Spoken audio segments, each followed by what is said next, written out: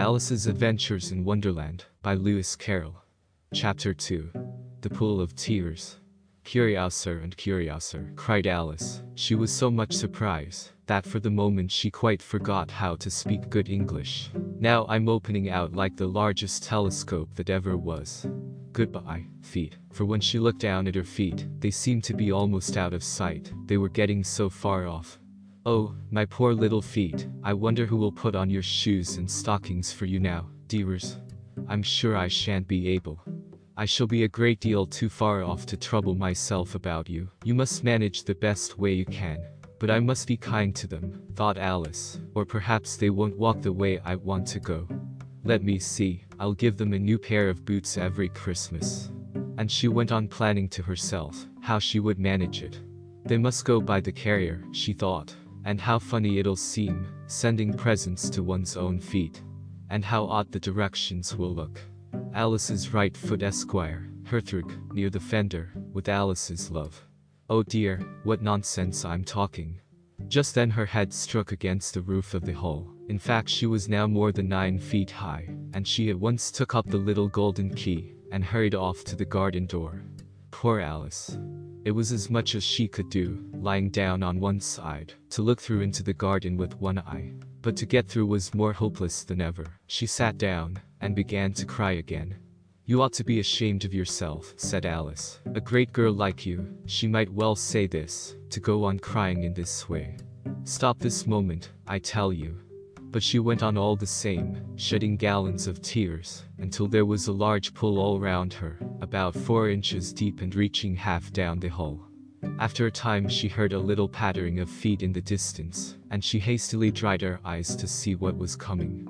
It was the White Rabbit returning, splendidly dressed, with a pair of white kid gloves in one hand, and a large fan in the other. He came trotting along in a great hurry, muttering to himself as he came, "Oh, the Duchess, the Duchess. Oh, won't she be savage, if I've kept her waiting." Alice felt so desperate, that she was ready to ask help of anyone. So, when the rabbit came near her, she began, in a low, timid voice, "If you please, sir." The rabbit started violently, dropped the white kid gloves and the fan, and scurried away into the darkness as hard as he could go. Alice took up the fan and gloves, and, as the hall was very hot, she kept fanning herself all the time she went on talking. Dear, dear, how queer everything is today. And yesterday things went on just as usual.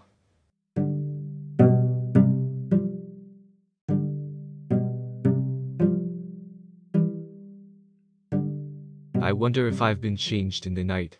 Let me think. Was I the same when I got up this morning? I almost think I can remember feeling a little different. But if I'm not the same, the next question is, who in the world am I?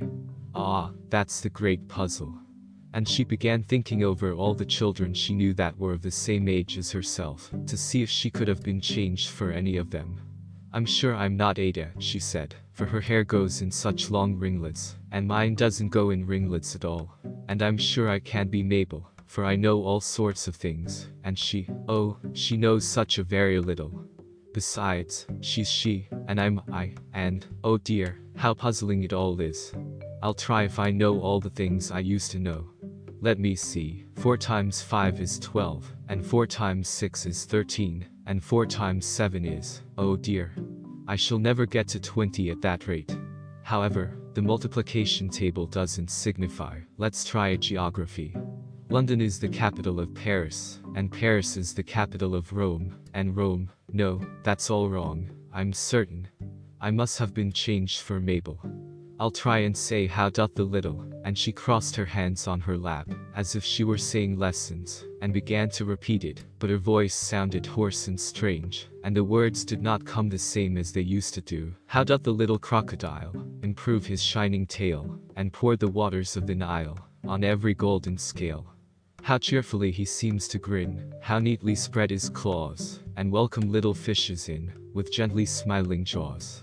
I'm sure those are not the right words, said poor Alice, and her eyes filled with tears again as she went on. I must be Mabel after all, and I shall have to go, and live in that poky little house, and have next to no toys to play with, and oh, ever so many lessons to learn. No, I've made up my mind about it. If I'm Mabel, I'll stay down here. It'll be no use their putting their heads down and saying come up again, dear. I shall only look up and say who am I then? Tell me that first, and then, if I like being that person, I'll come up. If not, I'll stay down here till I'm somebody else. But, oh dear, cried Alice, with a sudden burst of tears, I do wish they would put their heads down. I am so very tired of being all alone here. As she said this, she looked down at her hands, and was surprised to see that she had put on one of the rabbit's little white kid gloves while she was talking. How can I have done that, she thought. I must be growing small again. She got up and went to the table to measure herself by it, and found that, as nearly as she could guess, she was now about 2 feet high, and was going on shrinking rapidly. She soon found out that the cause of this was the fan she was holding, and she dropped it hastily, just in time to avoid shrinking away altogether.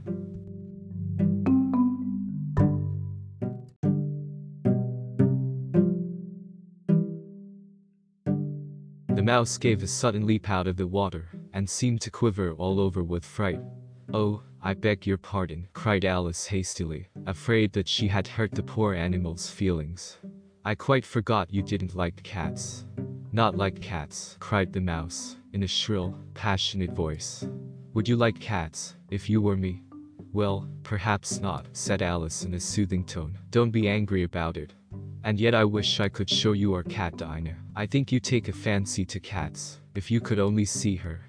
She is such a dear quiet thing," Alice went on, half to herself, as she swam lazily about in the pool, "and she sits purring so nicely by the fire, licking her paws, and washing her face, and she is such a nice soft thing to nurse, and she's such a capital one for catching mice." "Oh, I beg your pardon," cried Alice again, for this time the mouse was bristling all over, and she felt certain it must be really offended. "We won't talk about her any more, if you'd rather not." "We indeed," cried the mouse, who was trembling down to the end of his tail. "As if I would talk on such a subject. Our family always hated cats, nasty, low, vulgar things. Don't let me hear the name again." "I won't indeed," said Alice, in a great hurry to change the subject of conversation. Are you fond of dogs?" The mouse did not answer, so Alice went on eagerly. "There's such a nice little dog near our house I should like to show you. A little bright-eyed terrier, you know, with such long curly brown hair. And it'll fetch things when you throw them, and it'll sit up and beg for its dinner, and all sorts of things. I can't remember half of them, and it belongs to a farmer, you know, and he says it's so useful. It's worth £100. He says it kills all the rats, and, oh dear," cried Alice in a sorrowful tone, "I'm afraid I've offended it again." For the mouse was swimming away from her as hard as it could go, and making quite a commotion in the pool as it went. So she called softly after it, "Mouse dear, do come back again, and we won't talk about cats or dogs either, if you don't like them." When the mouse heard this, it turned round, and swam slowly back to her. Its face was quite pale, with passion, Alice thought, and it said in a low trembling voice, "Let us get to the shore, and then I'll tell you my history, and you'll understand why it is I hate cats and dogs." It was high time to go, for the pool was getting quite crowded with the birds and animals that had fallen into it. There were a duck and a dodo, a lory and an eaglet, and several other curious creatures. Alice led the way, and the whole party swam to the shore.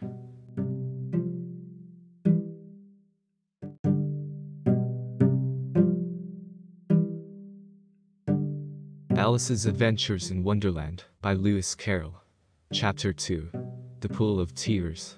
"Curiouser and curiouser," cried Alice. She was so much surprised that for the moment she quite forgot how to speak good English. "Now I'm opening out like the largest telescope that ever was.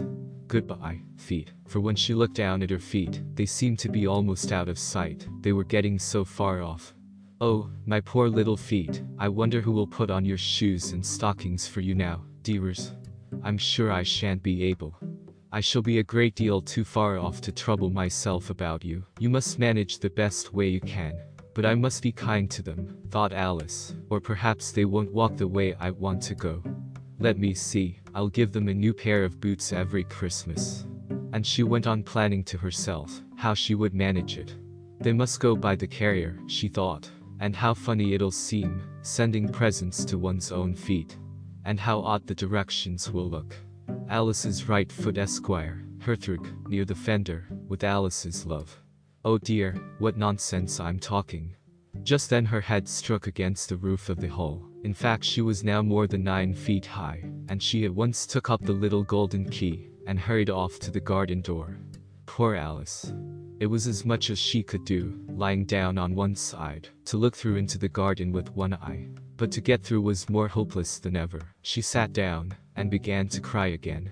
You ought to be ashamed of yourself, said Alice. A great girl like you, she might well say this, to go on crying in this way. Stop this moment, I tell you. But she went on all the same, shedding gallons of tears, until there was a large pool all round her, about 4 inches deep and reaching half down the hall.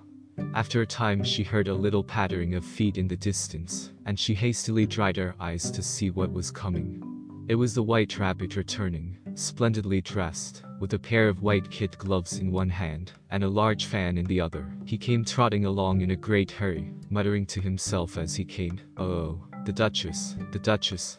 Oh, won't she be savage, if I've kept her waiting." Alice felt so desperate, that she was ready to ask help of anyone. So, when the rabbit came near her, she began, in a low, timid voice, "If you please, sir." The rabbit started violently, dropped the white kid gloves and the fan, and scurried away into the darkness as hard as he could go. Alice took up the fan and gloves, and, as the hall was very hot, she kept fanning herself all the time she went on talking. "Dear, dear, how queer everything is today. And yesterday things went on just as usual.